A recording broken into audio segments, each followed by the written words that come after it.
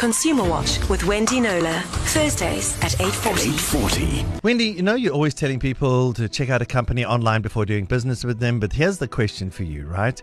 You see all these rave reviews and compliments on a platform like Hello Peter. How do you know those are authentic? How do you know those are not a business singing its own praises? Well, that's a very good question, because that's exactly what does happen in quite a few cases. So background, I use Hello Peter like this. When I see a batch of complaints coming in about a particular company, about them not delivering or delivering but not really well, I go into Hello Peter. They have more than 1,000 reviews every day. Did you know that? More than 1,000. Wow. Mostly negative, but some positive. And I want to see how many other people are complaining about that same company, right? And when I see almost equal numbers of 1-star and 5-star reviews, so in other words, people are either complaining bitterly or raving massively, then I smell a rat.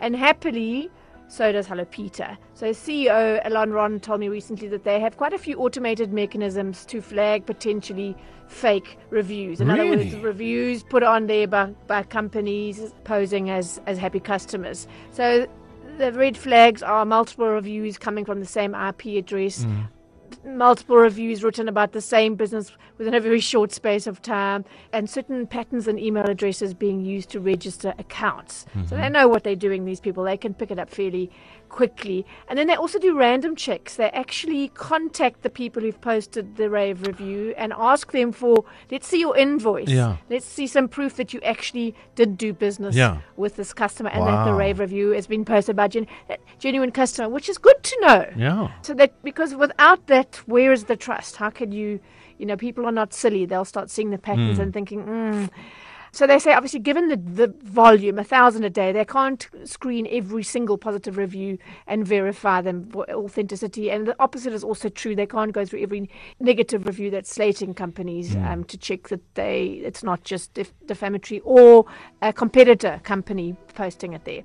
So Elon Ron says as technology improves, they're looking at implementing additional measures to help ensure that the content that's on that Hello Peter platform is in fact factual, it represents actual customer experiences. So I often ask Elon to check out a company when I notice equal numbers of 5-star raves that all sound suspiciously similar to combat the negative ones.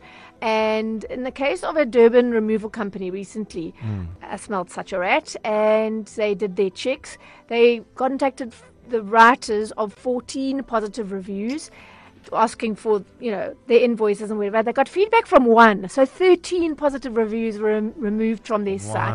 The only reason I'm not naming them is because I've just got a humdinger of a complaint against that company, which I will investigate, and we'll do that for another show. But it's quite interesting. Nice to know that someone's doing this. They should speak to Mark Zuckerberg and see if they can take off those fake Republican ads. I just retweeted that.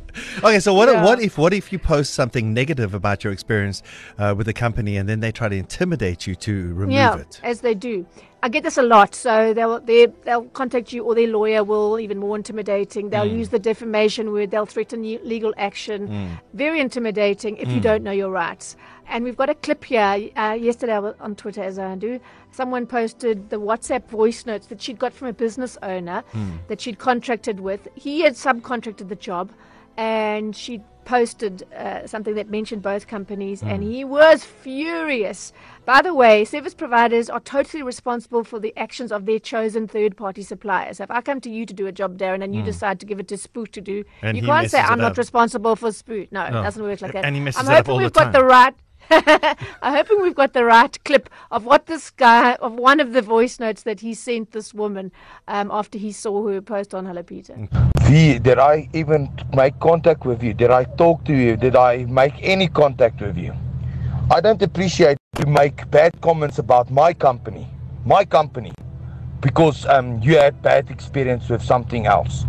So don't tell me you are not appreciate what I'm sending you, Marks. I'm not appreciate how you disclaim to put my company as a bad thing. I have one of the biggest companies in this. I'm not a small round or anything. I don't worry if you're a lawyer or what.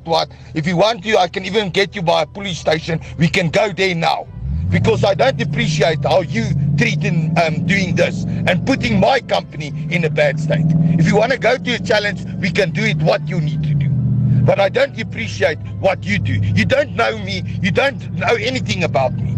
So don't tell me or put stuff on my Hello Peter and say, listen, this or that of this. Wow. Could you That's hear frightening. that V8 revving louder and louder as you... Oh, my word. So that is not uncommon. So here's the thing. Here you're right. If your post is 100% true and in the public interest, it's not defamation and you have nothing to fear legally. I don't know, that guy might do something else. But legally, it's not defamation. You don't have to be afraid of any lawyer or anything else. But to remain on the moral high ground, avoid using abusive language, caps lock, massive font, bright red colors, multiple explanation marks. Stick to the facts without the drama, and they can't touch you if you do that. That's a very important piece of advice. Thank you, Wendy. That was like quite a frightening voice note. I thought it was worth sharing as an illustration of some of the stuff that goes on. It's important to know where you stand when you get that kind of bullying. Well, listen, if you're bullied in any which way, shape or form and you need to know your rights as a consumer, best place to go to is the Facebook page of Wendy Knowler. That's Wendy Knowler Consumer on Facebook. There is a email option there. Thank you, Wendy. Thank you, Darren.